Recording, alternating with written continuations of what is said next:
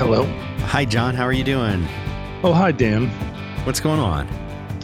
I'm just sitting here, getting up to speed on the internet. Yeah, here. what's going on today? Oh boy, the less I know, the better. Yeah, okay.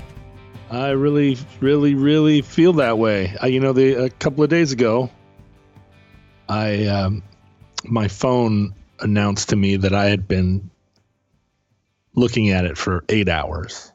Like 8 hours straight? No, but 8 hours in the course of the day, and that I'd been averaging over 7 hours a day of looking at my phone. And I realized that it was true, what my phone was telling me. That you actually are on that much of the time. And I'd been feeling my brain turning to mush for a long time. Uh-huh. And as you know, I've tried this before, but I was like, basta, no more. Right. And so for the last 3 days, I've left my phone at home. And from the morning to the night, didn't look at it. And, I have that watch. So I get texts and I get phone calls. Right. And I think the phone is keeping track of the texts and stuff I send on the watch because I think it adds up to the total at the end of the day. And then I look at my phone at night. I come home and I lay in bed and I play my little card games and I look at Safari, Google. Now, were you spending those 7 hours at night, like in bed, like you're describing now? No, I'd look at my phone all day long.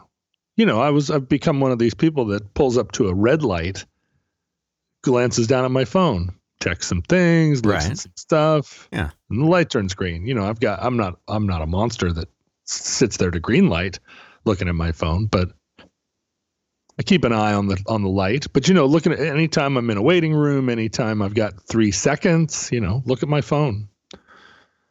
And so no more. And it's been nice.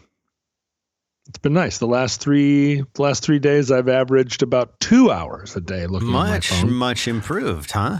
But I think that is also counting the amount of time I've been replying to texts on my watch. I wonder. It has to be. I wonder. Anyway, that's my current project. Okay. Not have my phone. Right. That's my plan. I'm paying for a thing. I bought an expensive thing. I'm paying for it on a monthly basis. Right. And now I'm not going to use it. Right. You're going to not use it. I'm going to not use it, intentionally not use it. So we'll see how that goes. I'm excited to hear what you get going there. Yeah, thanks. It feels important. It feels important. Yeah. And this is something potentially huge that's happening to you, and I'm here for it. Oh, thanks, Dan. Thanks a lot. I appreciate that. Yeah. Not going to look at my phone. I woke up this morning and looked at it, but I was still in bed. So, I don't want to get into this cheat day situation where it's like, well, technically I'm still in bed. Well, I can take it as far as the front hall. I don't want to do that. No. I want to be strict and say, is this a phone looking opportunity? No, it is not. Leave it. Right. Leave it. And is it, we've talked in the past about your highly addictive personality. Yeah. Do you think this will be a big challenge for you to steer clear of it or what? No, because I also have a highly like restrictive personality, or like a highly developed capacity to refuse myself that which I most desire. Okay. So no, I'm going to have no trouble at all making myself not enjoy not having my phone. Mm-hmm. It's just the slippery slope of one of these days, because we've talked about this before. The watch is 82% functional, right?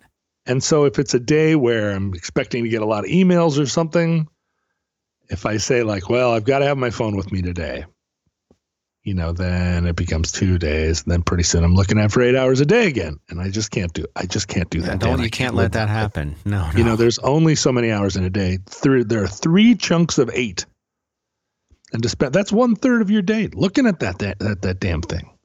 I hear you, man. Ugh. Anyway, that's just a small side note. Well, I'm glad for you. I'm glad that you're not going to be burdened by it the way that you have been for a long time. I think that's admirable, an admirable quality. I like to be stimulated. I like to have the little drop of L-Dopa. We don't talk about L-Dopa anymore. Do you remember when everyone talked about L-Dopa all the time? Not really. Boy, L-Dopa was on everyone's lips. Was it? And now it's been 2 years since somebody said L-Dopa to me. I had some friends that had a band named L-Dopa. Really? Yeah, because it was, it was that trendy that you had to have a band name for it. It was like ripped from the headlines. Yeah. L-Dopa, the band L-Dopa was made up of a bunch of close friends of mine, former bandmates, and they had during that period. This is before the Western State Hurricanes, when I was in a band called the Bunn Family Players, and in some ways that was the most Seattle period for me. Okay. I'd quit drinking and doing drugs. I had a band. I had a girlfriend. I had an apartment.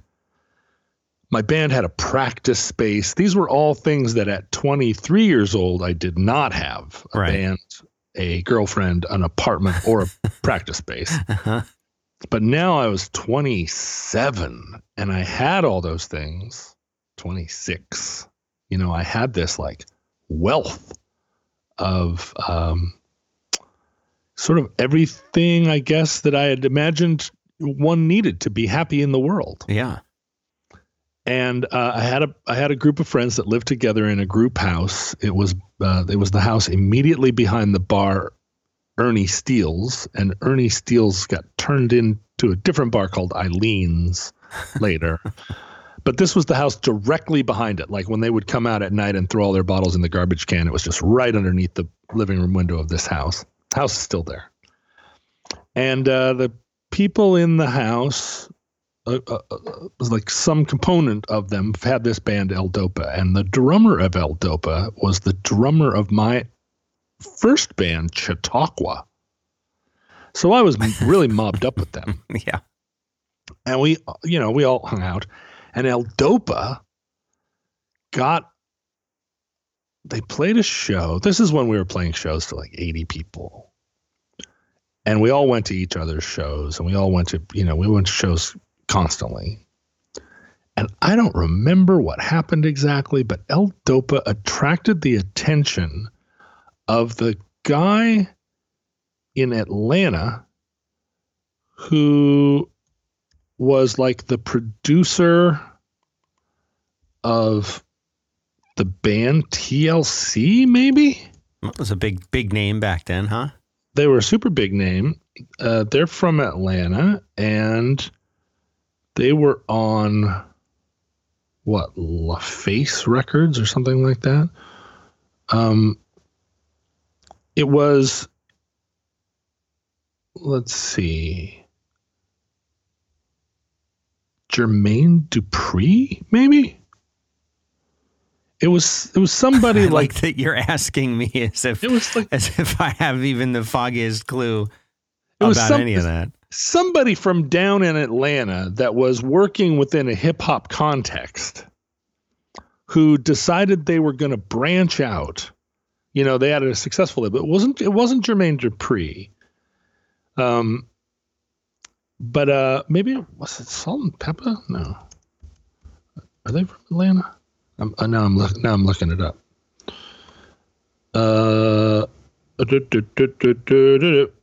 Next Plateau Records. No, that wasn't it either. And I don't think Salt and Pepper are from Atlanta. They're from New York. Anyway, this guy, and I'm going to remember his name. It was something like Marcus or something. He discovered L-Dopa. First name same as the last? I think, or he had an interesting name, a name that like really stuck out. And at the time, it was a name that we recognized because he was a producer. He was doing hip hop and R&B, but it was, he was one of these people that had made a name for himself because he'd come up with 3 or 4 different bands, and now he was looking for a Seattle band. He thought, this is the way the music industry is going. Maybe I'll find a grunge band. And I don't know how this L-Dopa demo got into his hands, but L-Dopa suddenly had a relationship with this label in Atlanta, and they got flown down there. And this is the closest thing that of this kind that had ever happened to any of us. And it was during the time when you still felt, I was 26. We had a cool band. We weren't popular in Seattle, but we were popular with our friends. And it still seemed like the world where you would just bump into somebody at an airport and they would sign your band and then you would be huge. Like that stuff seemed real still. Right. And so L-Dopa's flying down to Atlanta to make a record with the guy that, that discovered Belle Biv DeVoe or whatever. Now you know. And it felt like, wow, it's happening. It's happening to our friends. Yeah. And they went down there. Oh, the other guy that was in L-Dopa, the bass player of L-Dopa was Chris Cornelia, who ended up being the keyboard player in the first version of the Long Winters. So all super connected. We were super mobbed up with one another. So watching them go down there, and they made a record. I think they made, or at least, they spent a couple of weeks down there recording, made this like major label record. And they said they were at this big studio down there, really fancy studio. And every time they came out of the room, somebody like some major star would be out there just kind of hanging out.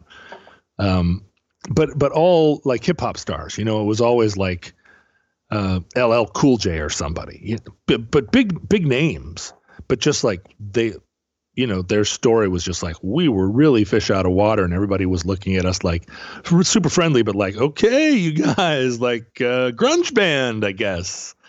Wow, Marcus is really, he's really thinking outside the box here. And they were like, yeah, label mates, what's up? What's up, Lisa Left Eye Lopez? I have no idea if I'm getting the culture of this particular label correct. It might not have had anything to do with TLC, but this is how I remember it.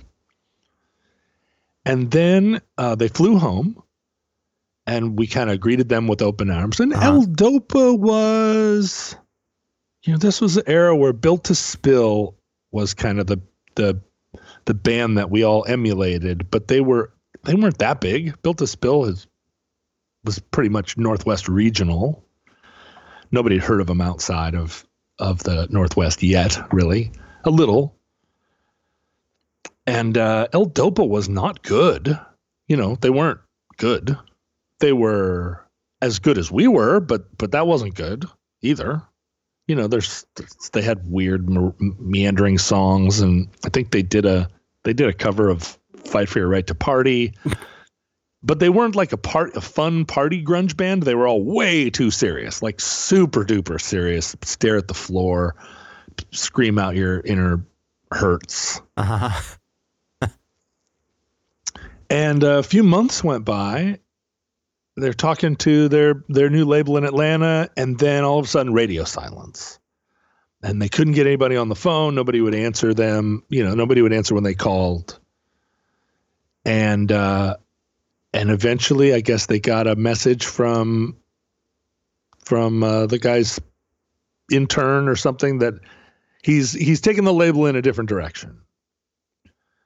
And he thought maybe grunge was it, but I'm sure what he did was listen to this album that this band had made and went, I don't see anything. I don't know what I saw before, but I don't see it now. But they wouldn't give the band the record. You know, it was the classic big time music business stuff. You guys made a record for us that we paid for, but it belongs to us. We don't want to release it. We don't want anything to do with it, frankly. We're going to shit can it immediately, but you can't have it. And so L-Dopa, which, I mean, those guys had no money. They had no shot of making a record on their own. Right. Not even they didn't even have $1,500 to go in and make a record in 3 days type of thing.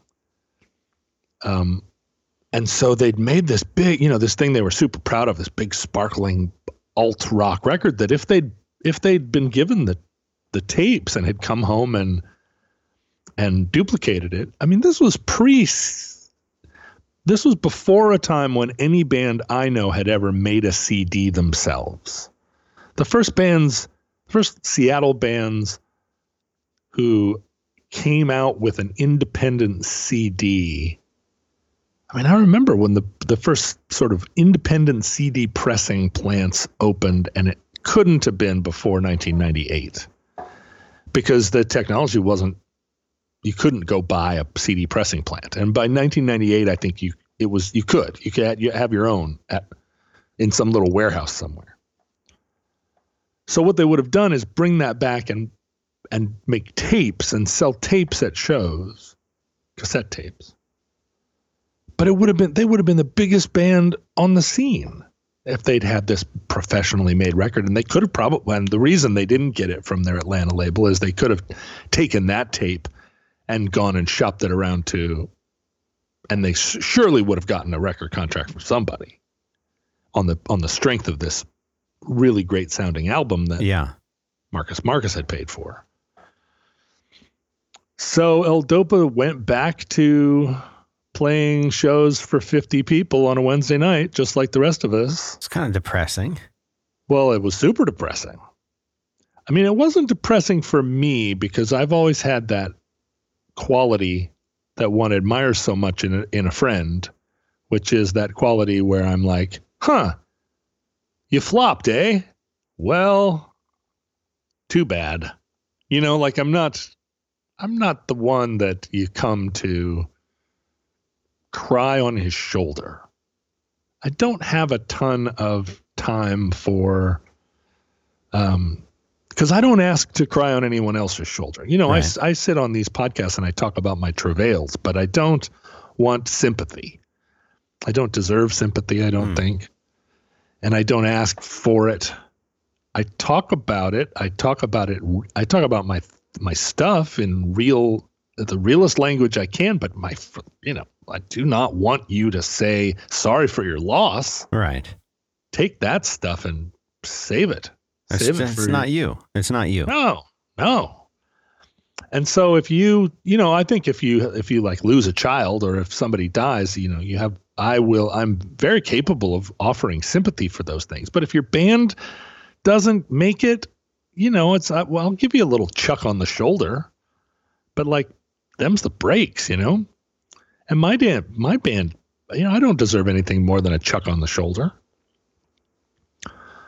But it doesn't mean that when I run into Carl Newman of the New Pornographers that I don't glare at him, even though I love him dearly, that I don't go, you fucker.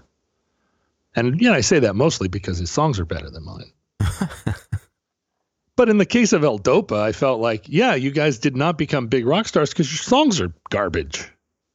I mean, I can't be sad about it.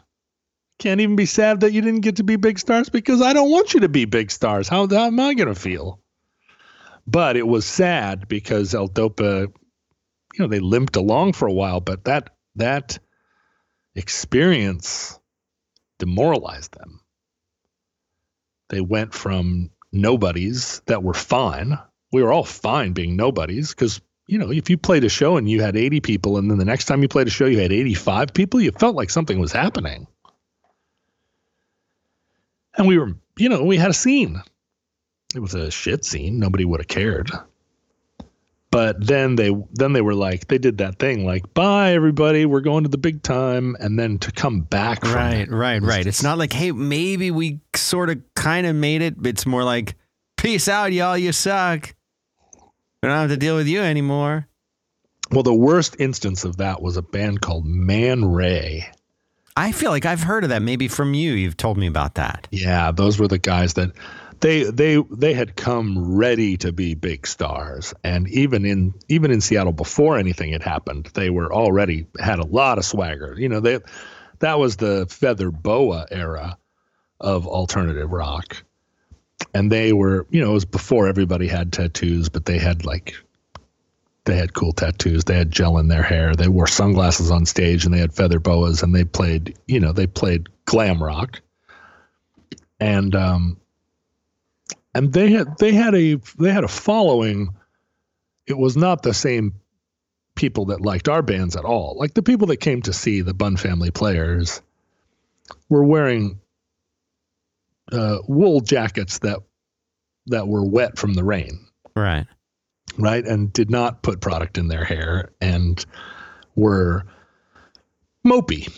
And Man Ray attracted the people that did put stuff in their hair and cared a little bit about, you know, their jackets weren't wool. They were made of other materials.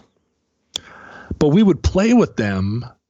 We played with them several times because we had enough of a draw to be an opener for Man Ray. Right. And I liked them. I liked them personally. Although they were, you know, completely different culture. And they got a big record contract during the real heyday of that stuff. And they went out and bought all new, very, very new gear. Big, shiny, and super 90s versions of it, right? They didn't go buy vintage instruments. They showed up with like electric blue Les Pauls, like bright, crazy 90s instruments that now when they show up in music stores, you're like, oh, weird choice, Gibson, to put like, you know, like hearts and spades and like Jackson Queens on a Les Paul. Like that's not 80s. That's not cool. That's not vintage. That's just weird. Right. But they had all that stuff, brand new, you know, triple rectifier amplifiers and, you know, Gallien-Kruger stuff, all this like tech stuff. And they actually said, I think, maybe not from the stage, but they definitely had this like, thanks a lot, Seattle. We'll see you, you know, like look for us on MTV. We'll see you on the streets of Los Angeles. And they like took off. They all moved. They were going to the big time. And then they did the same thing as L-Dopa. They made a big, big record for Universal or something. And the label decided they were going in a different direction, or whoever that A&R guy was got fired. And the Man Ray record got put on a shelf. And 6 months later, they showed up back in Seattle, like booking shows, playing their big guitars. And it was actually at a Man Ray concert that I met Death Cab for Cutie, because that was the bill. Death Cab opened. By this point, it was the Western State Hurricanes for me, and we were in the second slot, you know, main support, and then Man Ray at the top. And yeah, very fateful. That was a very fateful show. You know, meeting Death Cab that night, you know, had profound reverberations through the whole rest of my music career. That's interesting. Yeah. Yeah. It was most of the time when somebody says like, tonight's the big night, like this is the big show. Everybody, you know, put on your game face because this show really matters. It never does. It never does. You go play South by Southwest, you go play the big show at Irving Plaza or whatever. That's not ever the thing, or hardly ever is that the one where somebody walks up and hands you their business card and thus begins your career. It's always something like some main opening subplot for Man Ray at the Sit and Spin, and you watch the opener who are, you know, 8 years younger than you, and you go, "What are those guys doing?" And pretty soon you're best friends, and they're your best friend band for the rest of your career. It's weird. But what the hell is L-Dopa? It was some kind of medicine that we took to cure depression back in the back in the days when nobody knew how to cure depression. I mean, isn't it short for L-dopamine? Yeah, L-dopamine. Something like that. And dopamine is the thing that makes you feel good when you feel good. Yeah, was this a beta blocker, or was this a reuptake inhibitor? No, it wasn't. It was good for people with Parkinson's disease. It crosses the blood-brain barrier. That's important. You want that. That is. You want that. It does that, which is important. Yes. You got to have that.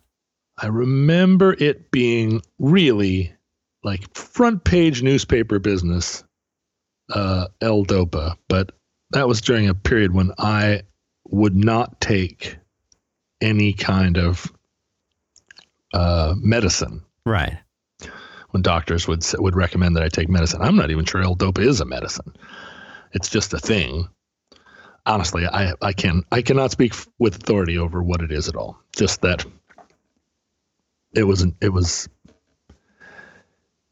it's not like the band L-Dopa named themselves that because it wasn't like naming the band Aspirin. Right. Like L-Dopa meant something to us. It had something to do with whatever illnesses we all thought we were suffering from. Yeah. We would like to say thank you very much to Keeps. 2 out of 3 guys will experience some form of male pattern baldness by the time they are 35.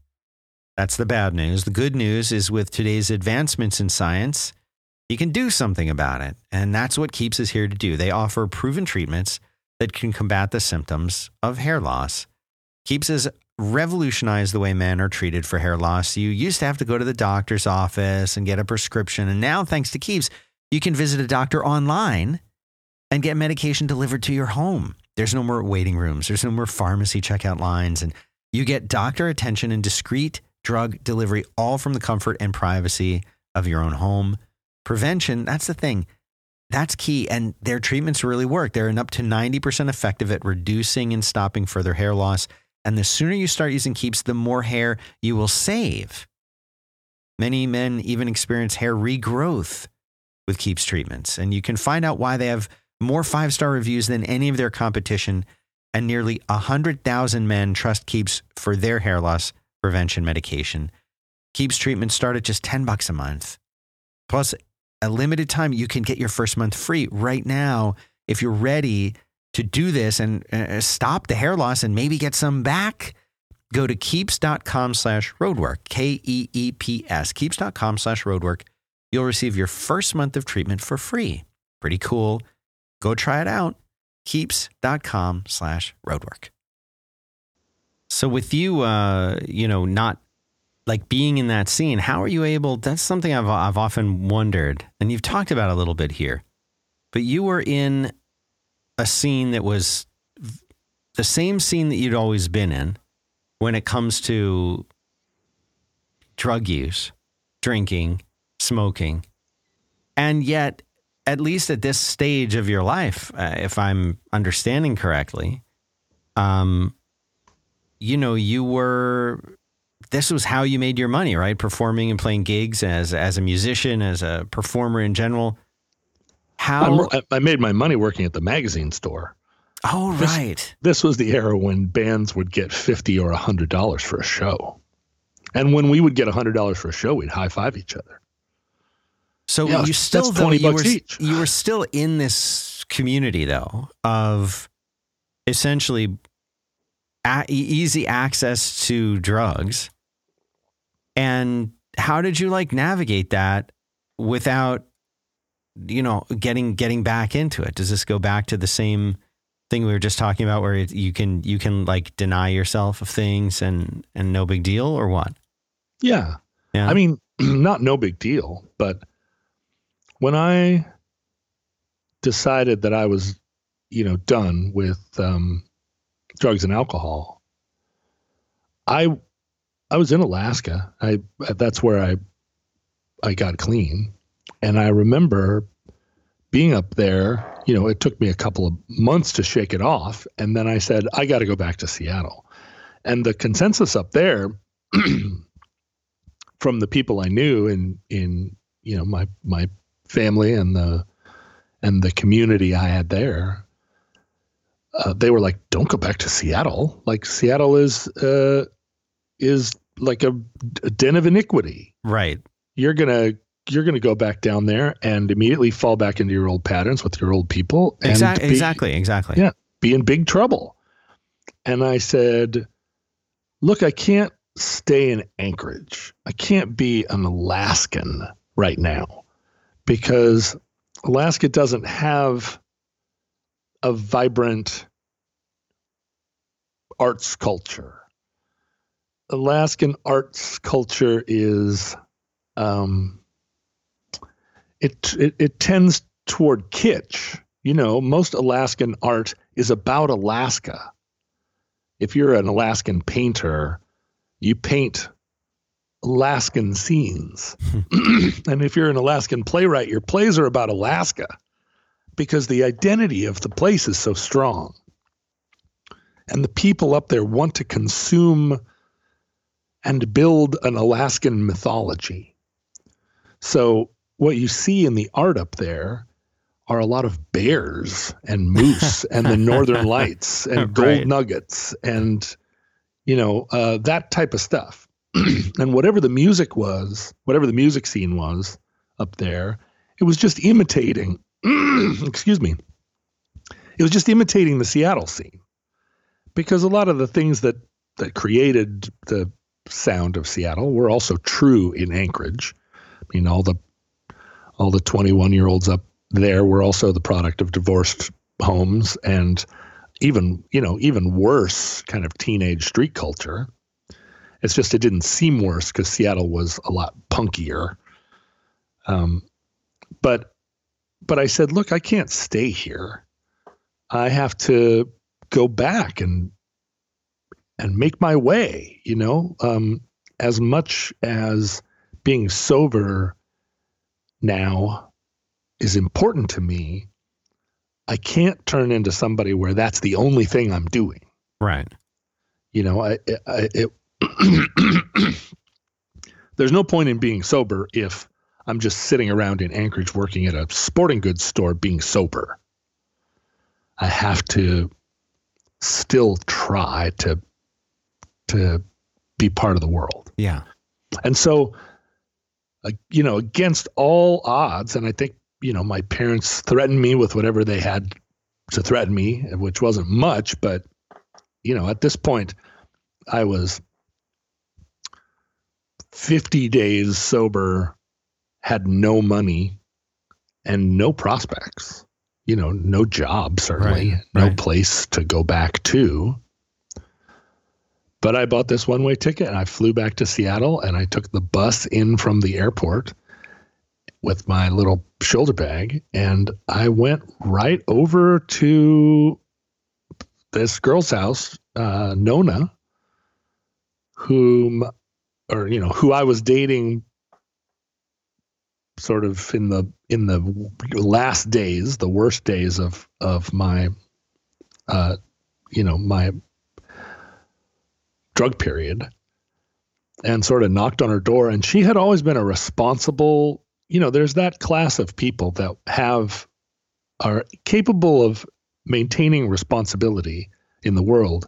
And then as their after work life, they really go into the seedy underbelly. Uh-huh. It's the punk preppy thing, or you'll meet them in work life. There's one girl in the office that is wearing, just slightly outre clothes as part of her work outfit, or she's got a piercing, or she has some secret. Every once in a while you catch a glimpse of a tattoo up that you can see under her sleeve. And you kind of realize like, oh, she has an alternative life of some kind. She doesn't just get off work and go home and watch episodic television with her boyfriend and her cat. She's doing something after work. Right. And sometimes those people will really surprise you. And it turns out that they are into S&M, or they are, or they're really tight with outsider art. And so Nona was a person that, I mean, she wasn't working a straight job, but she was the manager, let's say. If she worked in a restaurant, she was the manager. If she worked in a cafe, she was the manager. Right. So I showed up at her house, which had always been a nice house. And for whatever reason, she had indulged me when I was homeless, jobless, slouch. And I was like, hi, I really need a place to crash. Right. And she was like, welcome back.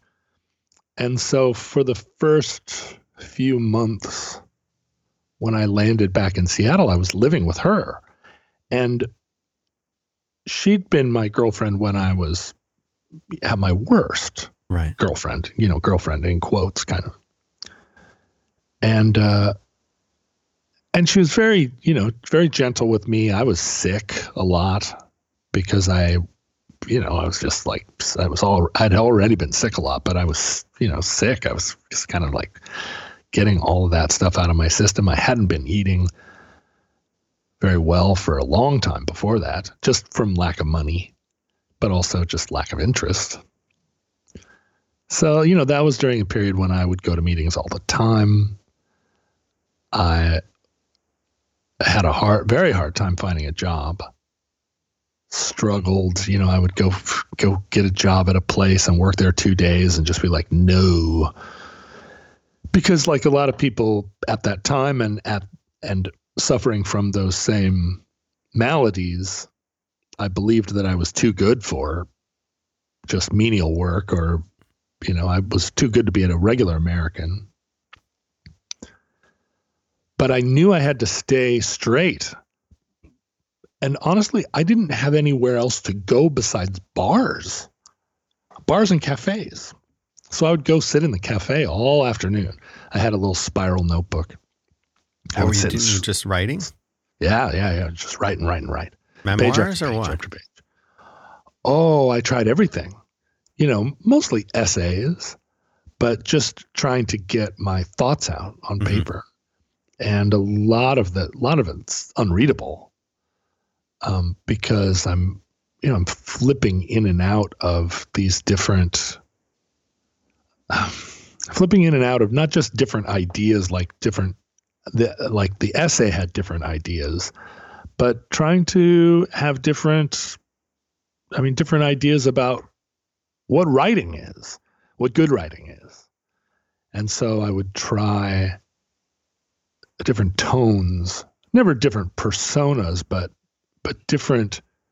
Sometimes I would be more, more emphatic, more aggressive. Sometimes I would be more contemplative, but I would just scribble. I would just write, filling up these spiral bound notebooks. But then at night, I didn't know anybody. I didn't know any people that weren't in bars. Right. And I would go to the bar. I would sit there at the bar and smoke cigarettes and talk to my friends. And as the night wore on, they became less and less interesting. And that was my first glimpse of like what it's like to be around drunk people when you're not drunk. Oh, yeah. And it's not very fun after about 9:30 at night. So then I just went out. I just wandered the streets. And my first real friend was this guy named Peter Cars. I still know him. And he was a very depressed, moody, artistic, a handsome, sort of outsider character, glamorous glamorous by virtue of being like completely unreachable by anyone. And for whatever reason, and he lived in that house, the house behind Ernie Steele's. And I knew people in that house because I'd played in the band Chautauqua when I first moved to Seattle with the drummer, Brian. And this house was kind of right in the center of Broadway. So I would go by there, and Peter lived there, and he and I just immediately glommed onto each other. One of those situations where it's just like, whoa, I have a new best friend. Right. But Peter didn't really drink or smoke or do drugs. I mean, he drank like he had a beer. And most of the people in that house also like would have a glass of wine or a beer, but were not drug abusers. And they weren't alcoholics. Now, one of them was. But it was my first experience as a adult, as someone above the age of about 17, a first instance of people that I liked, that I admired, that I felt a kinship with, that just didn't have drug abuse and alcohol abuse as a part of their culture. Right. They were artists, you know, they were making art and were living in that early 90s Generation X super creative, impassioned time, just not getting high. Right. And it blew my mind. What? Like, who are these people? And so I threw myself in with them and was able to, you know, I started being able to interact with people that weren't just sitting at the bar talking about the play they were going to write. Right. They were writing the play. Yeah. And I watched people write a play, perform it for 5 nights in a small black box theater for, 15 people a show.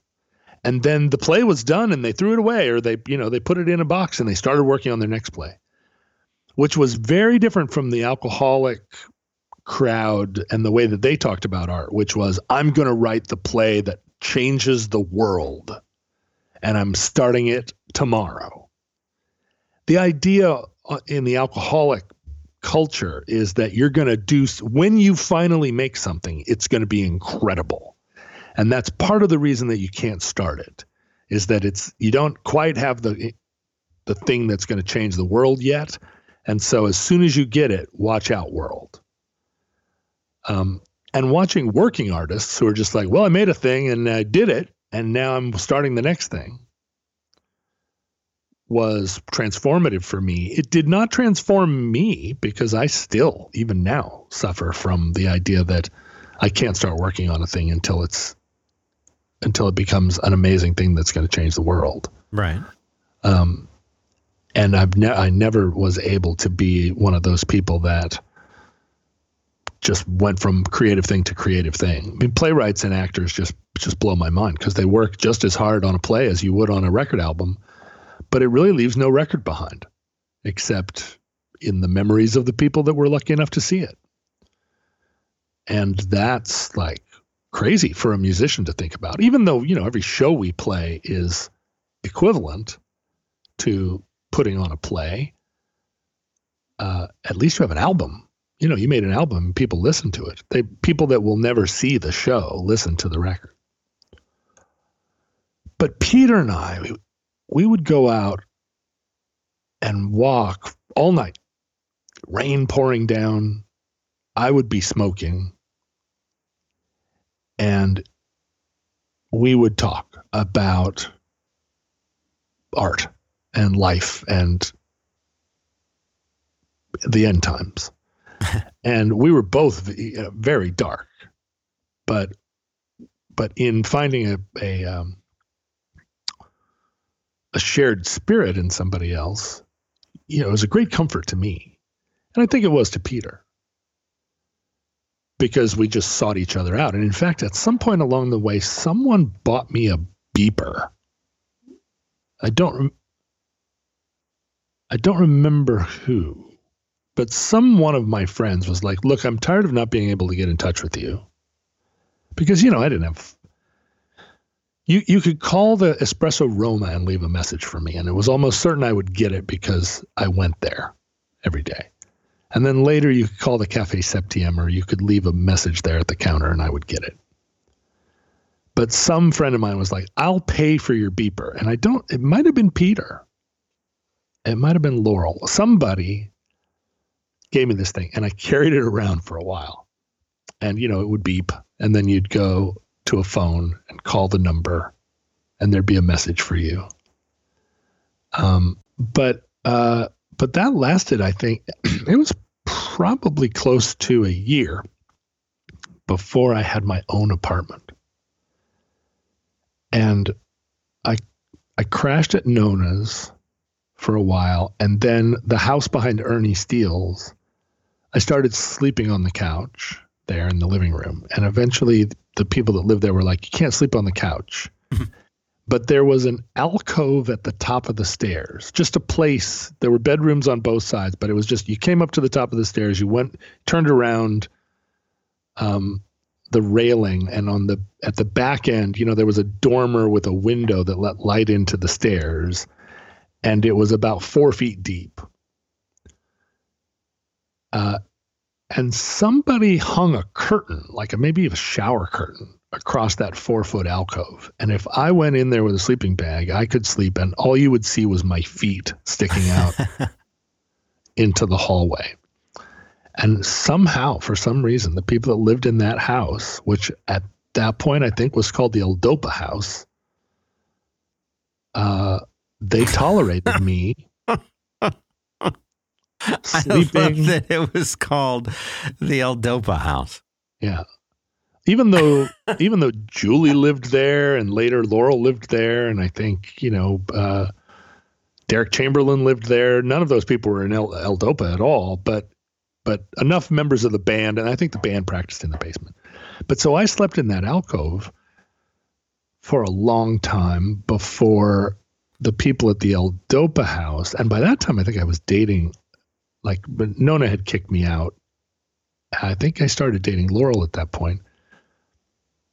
And they were like, you can't stay here anymore. You've just been at the top of the stairs for too long. You're the man at the top of the stairs. And you're not, you're really not bringing as much to the community as you're taking. And I was like, I totally understand. And at that point, I think, 6 months, I'd been sober for 6 months. I think a lot of the people in my life were like, you got to get a job one day and also an apartment one day. Because I was doing work, I worked in a warehouse. I worked in I got these little odd jobs. I went to a temp agency and I said, put me in anything. And I could type. I could type pretty well. So they gave me these little jobs, 3 days here, 2 days there. I worked for that temp agency for a while. And I liked it, because you could go in and say I don't want to do anything for the next few days. And they're like, whatever. We'll put you in thing when thing comes up. But it was then that I had to go over to Kevin's house. Kevin was living with David Brust at that point. Both guys I had gone to high school with. David Brust ended up being the boyfriend of Kelly Kiefer, my high school girlfriend. When she and I broke up, she started going out with David Brust just to infuriate me. Mm. That was typical of her. He was extremely handsome. He was 1 year younger than us in grade. He was an 11th grader and we were seniors, but he and I had the exact same birthday. We were both born on the same day. Not a year apart, but we were the same age. It was just that his parents had held him back before going into kindergarten and mine hadn't. And frankly, I wish that mine had. But it was an indignity. It was an indignity that he was an 11th grader. It was an indignity, even though we were all the same age. It was an indignity that he was handsome as he was. He was also GQ, which was a term we used then that I don't use now. He was very GQ, which meant he wore a Guess watch on the outside of his shirt. He put it on his cuff instead of on his wrist. He rolled his cuffs back. He wore penny loafers. He was the wrong kind of preppy. He was the gaudy kind of preppy. Mm-hmm. Anyway, David had ended up living with Kevin, and David was growing weed in the basement. And this was extremely complicated for me because I was living in the house with my two high school buddies, and one of them had a pot growing operation in the basement, like a full-on one. And, that had always been, as I said at the time, I never went to jail for smoking pot. It was alcohol that was the problem. Mm-hmm. But I didn't succumb to any kind of temptation. I took a real interest in the grow operation, just from a, kind of a, what would you call it? Just a sort of, it was more than a polite interest. I took a kind of proprietary interest in it. Yeah. And I think, and David was not really from Seattle, so I actually made some connections for him. I went out to the people I knew in the community that were on the buying side, and David was on the selling side, and I put them together, which now I think about it, because I had always had a prohibition on dealing drugs. That was never a thing that I was willing to do, even when I was doing them a lot, and it would have made sense, although you're not supposed to do both things. Is that like a rule, an unspoken rule, or is? Well, don't get high on your own supply. You know what I mean? Because you're not going to make money if you use your own product. You're going to sell it to people, and then whatever you would have used to make yourself rich, or even to buy more, well, just goes into you, and then you're just a drug addict. Right. But that wasn't my issue. My issue was that morally I had a compunction against, and I just would not sink so low. And there were a lot of people I knew that were sort of high class drug dealers that only sold mushrooms and LSD, for instance. And they could Were those considered high class drugs? But they felt confident that they weren't selling narcotics. I see. And so they maintained a kind of moral code where they're like, look, man, I don't sell drugs. I sell these spiritual facilitators. Well, it's all just a big shit show, because of course then MDMA comes along, or MDA came along. And so now what do you do? Like, is ecstasy a narcotic, or is it a spiritual mind opener? And if you call it a mind opener, then you're selling MDA, and it's very much a narcotic. What's the difference between MDMA and MDA? The first one I heard of was MDA, and that was ecstasy. And then, kind of like attention deficit disorder turned into attention deficit hyperactivity disorder. Right. MDA inexplicably turned into MDMA. And I don't know whether they just added an M because they forgot before, or whether it was a different chemical. Okay. It performed the same function culturally. Right on. And then somewhere, when I wasn't paying attention, in what I consider to be fairly recent times, it started being called Molly.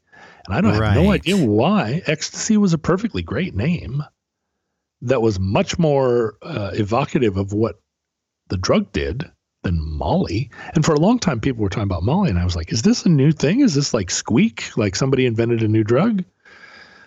And then later on, somebody just explained, like, no, it's ecstasy. I don't know why they call it Molly. I was like, oh, all right. Well, people, go on with your bad selves.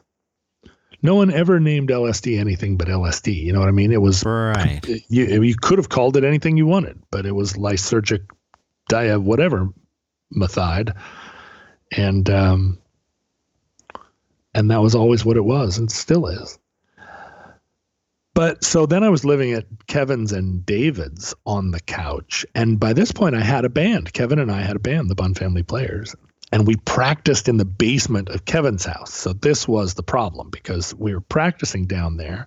And when you're at this age, your band practices 5 nights a week. It was all we had to do was play. And then I would just hang out after practice, and we'd sit and smoke cigarettes and watch TV. And then everybody else would leave, and and the other guys would be like, okay, we're going to bed. And I would go, okay, good night. And then I would sleep on the couch.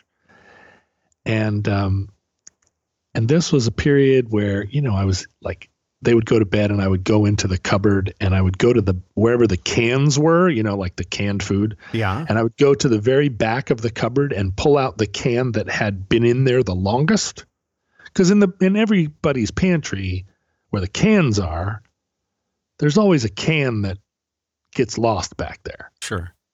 Think can of ravioli that just is behind the green beans because it's been in there a year. And so I started to eat the canned stuff that I thought they wouldn't miss. And I'd been doing this for years on the drug side, because if you left me alone with your bong, I would get into it and scrape the resin out of the stem and smoke the resin. And in that way, I was able to stay high,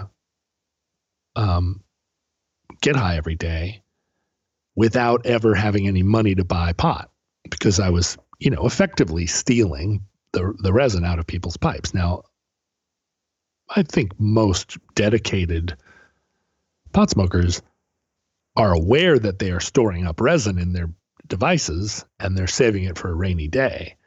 And so I think probably a week later, when somebody was out of dope and was like, oh, I'll just scrape my pipe. And then they go in there and they're like, seems like there should be a lot more in here than there is now. But it was an extremely low level crime. But I'd been living that way for a long time. The scam I used to pull that I think I've described before, which is I'd go into a bar and I'd wait till the bartender wasn't looking, and I'd grab a pint glass, a clean pint glass off of his stack. And then I'd just walk around the bar with this empty pint glass and strike up conversations with people. And the presumption was that you had just finished your drink. That's right. I'd bought a beer and then I just finished it, and I hadn't gone back and gotten another one because I was so interested in this conversation we were having. And it was, the culture of being in a bar, particularly one where beer is sold in pitchers, is when everybody's glass is empty, you pick up the pitcher and you fill up everybody's glass. Right. And it's just the assumption, and particularly back then in happy hour, pitchers were $5.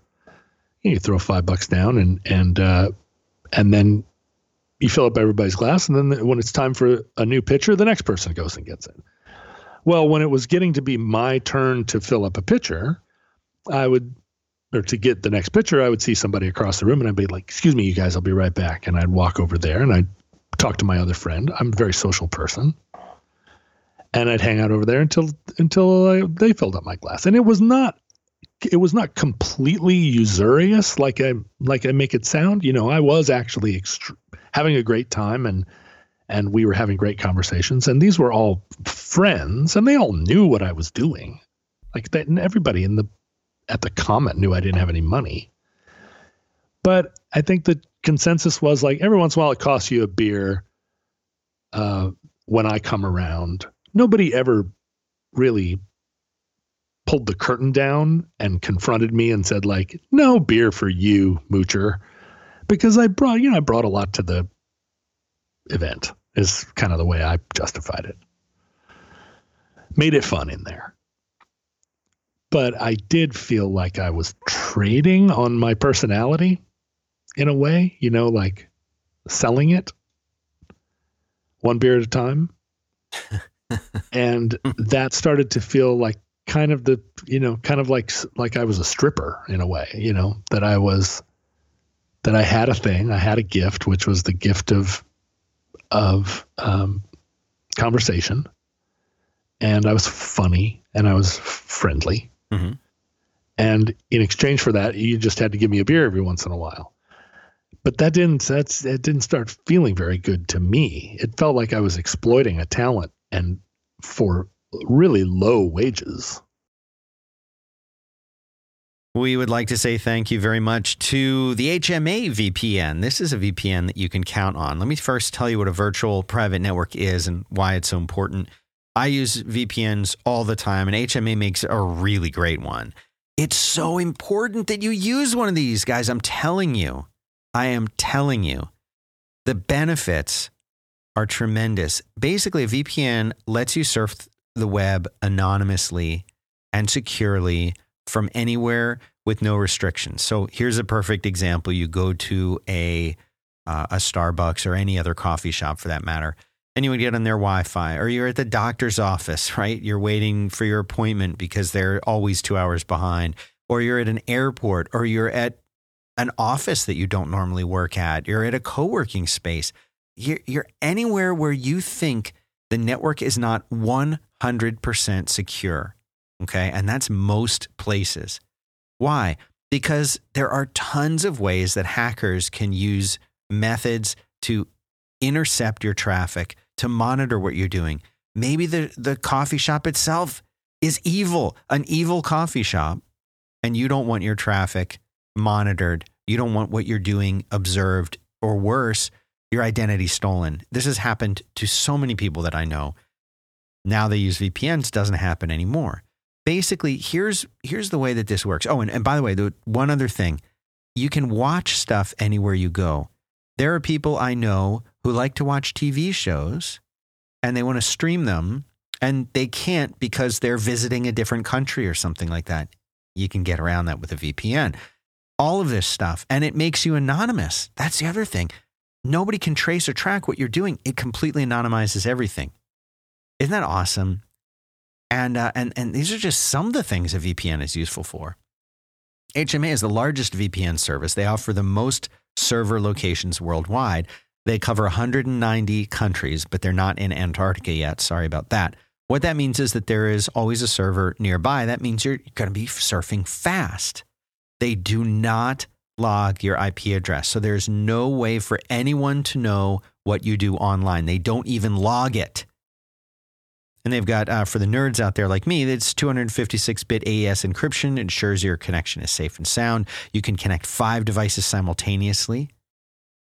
It works on all platforms: Android, iOS, Windows, Mac, Linux, routers. And they've completely redesigned it to be simpler and more fun to use. They've got a speed test built in that'll show how fast their servers are. They've got something called split tunneling, so you can choose what gets sent to your secure VPN and what doesn't. That's very important too. What if you're playing a game? You don't care if your Minecraft server, who cares about that connection being private? That doesn't matter. But you don't want your banking stuff going over the public network, right? You get to make those choices. All this is built in. And you can try this with a risk-free 30-day money-back guarantee. And here's the best part, is their domain name. HMA stands for Hide My Ass. It's www.hidemyass.com/offer-5x5. They invented that URL there, offer-5x5. I did not invent that one. I would have had to be roadwork, but I don't care because it's a good company and they're sponsoring the show, and you should really try them out. hidemyass.com/offer-5x5 to get a 30-day money-back guarantee. Go try it. I think you'll be happy you did.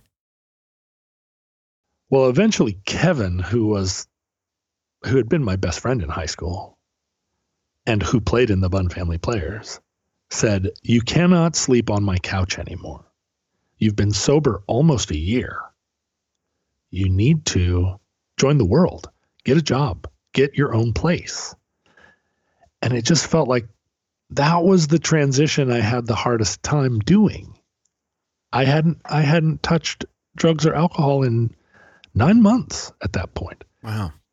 And I had a band. I was a member of an arts culture. I had a girlfriend who was a great girlfriend. I just couldn't get my head around having my own place and having a job and having like a key ring and places to be. But my friends had run out of patience. And I think part of it is when somebody's clearly like drunk all the time and a drug addict, there's a lot of people don't know what to do. Mm-hmm. So they end up being somewhat sympathetic, even though they want you out. They don't know how to say so without, impoverishing you. Nobody wants to kick you out in the rain in the middle of the night. So what Kevin did was Kevin had a Ford Aerostar, the first minivan. And he'd driven it around the country. He'd used it up. The thing was busted. We hardly ever used it. He walked to work, you know. It was parked in his carport. And he said, I'll run an extension cord out to the battery so you'll have lights. And you have to move out of the house. You have to move into the Aerostar. Oh, so he wasn't really like kicking you out as much as he was saying you just can't do this literally physically right here. You can't be on my couch every morning and every night because It's my couch. It's where I want to sit, on my own couch. You know, it's a 2-bedroom house, tiny house. It's not like I was on the couch in the basement. I was right in the center of the house. And also I slept till 11. You know, I was on the couch. It's not like when they woke up in the morning to get ready to go to work, I was like, on their couch, you know, hiding under the blanket when they turned the lights on. But the key element was you move out to the Aerostar, but you can't use the house while we're gone. They started locking the house. So I couldn't go in the morning, use the bathroom, use the kitchen, hang out there. So the exile into the Aerostar was very definitely, and in a way, Kevin's genius, which was, I'm not kicking you out. I'm providing you with a roof over your head. It's just a minivan in the carport, and that's it. And I had my sleeping bag and a pillow in there. And I made the mistake of deciding at that point that I was going to read, what did I read? Because I'd always been a voracious consumer of books, but the books were always other people's cast-offs, right? Somebody would finish a book and they would save it for me. And when I came around, they'd be like, here's a book. And in that way, I kept in books all the time. And somebody had given me Interview with a Vampire. Mm-hmm. Yeah, Anne Rice. And so I read that in the minivan. And then I went into this, I'm reading vampire books or horror books, right. Stephen King books, but I'm living basically outside, when it was time to go to sleep, I would just close because the only way I could get the light to stay on in the minivan was by keeping the back door slightly ajar. So I'd lay back there kind of breathing the night air.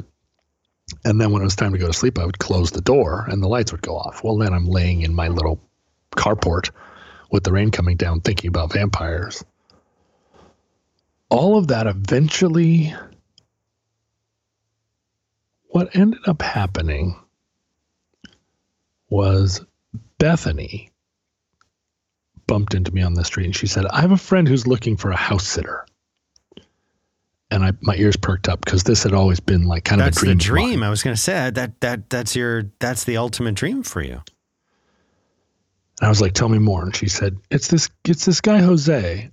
He's from Argentina, and he's moving to Heidelberg to go to the University of Heidelberg for 6 months. And he needs somebody to look after his place. And I was like, introduce me. So Bethany introduced me to Jose, and I recognized him. He was a diminutive Latin man. And I knew him because at some point along the way, I had kind of back when I was drinking and doing drugs, I had posted up outside of a gay bar on Capitol Hill that was also a Chinese restaurant. It was on the north end of Broadway. And it was, your classic Chinese restaurant, but it was also like a gay bar. And I used to sit out front of it, like on the sidewalk, because it was a fun sidewalk scene. And I would sit there and, bum cigarettes. And I had a lot of friends in that community, and people would sneak drinks out to me. Not that I couldn't have gone in, but I could. It was thing. I wasn't always welcome in a bar. Oh, no. You know what it was? I had gotten my ID taken at some point, some situation where I'd had to put my ID somewhere. And then at the end of the night, they were like, okay, well, you owe us $700. And I was like, what? And they said, yeah, because you did this, that, and the other. And I was like, oh, I didn't think you had to pay for that. And they were like, are you serious? And I was like, well, I can't pay you. And they said, we're keeping your ID. And I was like, I hope you choke on it. But during that whole last period, I think maybe even the last year of my drinking, I didn't have ID. I didn't have a state ID. So I couldn't just go in anywhere. I could only go into bars where they knew me.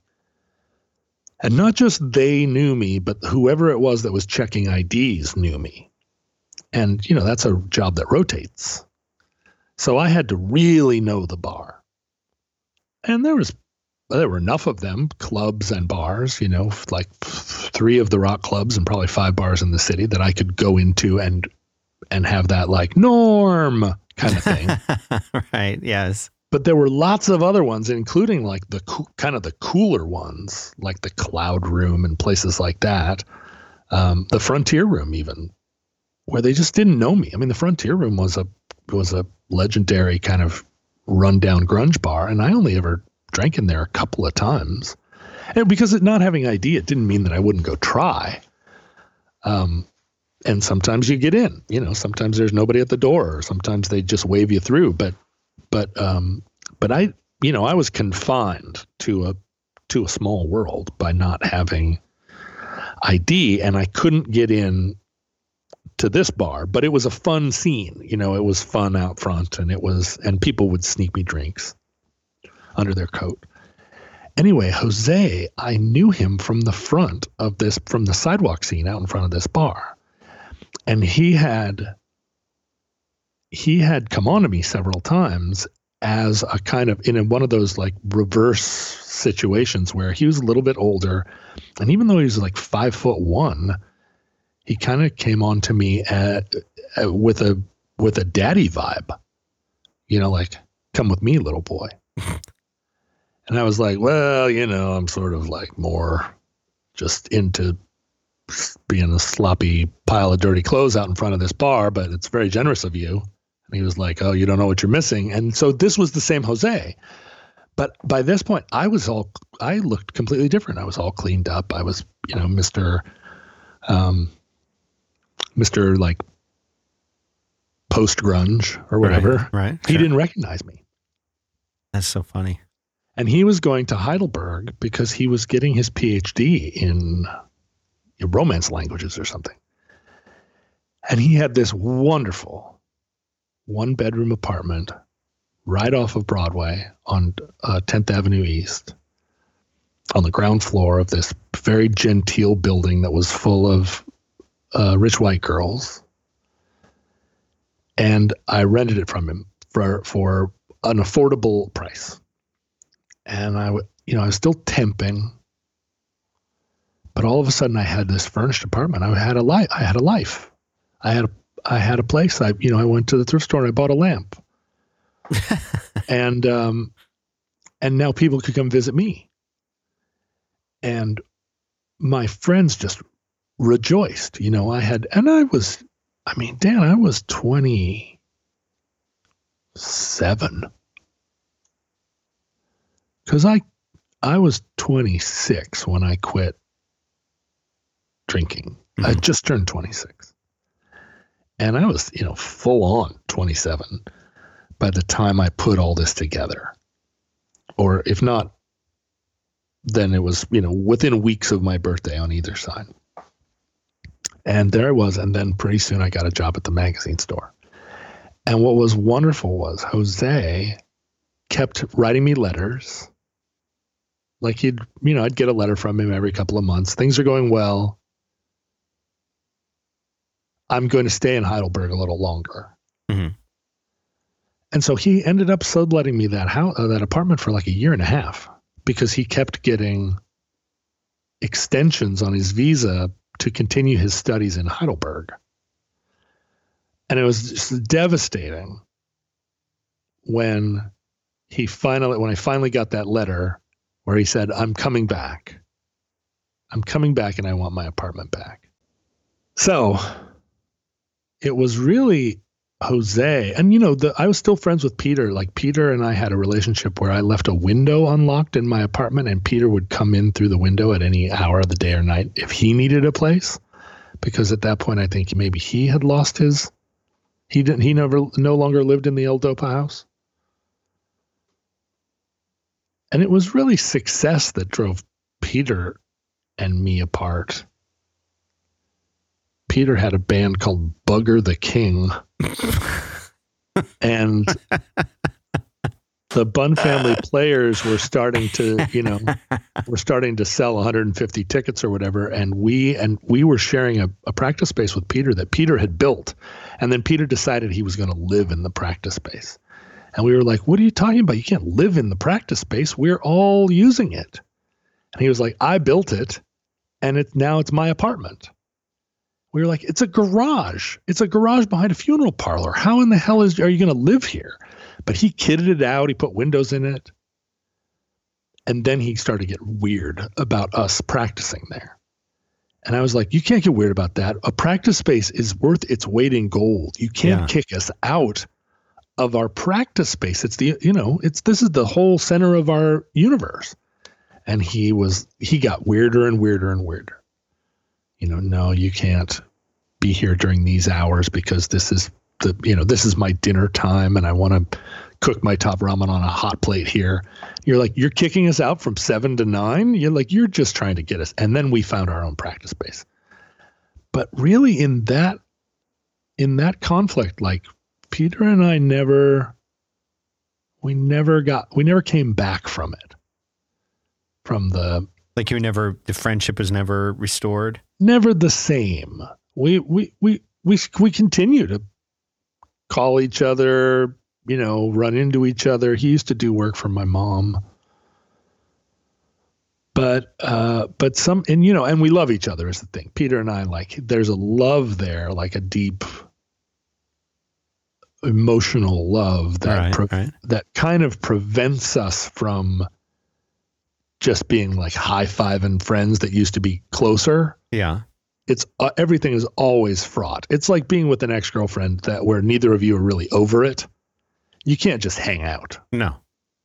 And it's the same with me and Peter. Whenever we are with each other, there's just that kind of like, how you doing? And so, it remains like, what was that? More than 20 years ago. And it's sort of still like, I don't know, weirdly like still an open wound.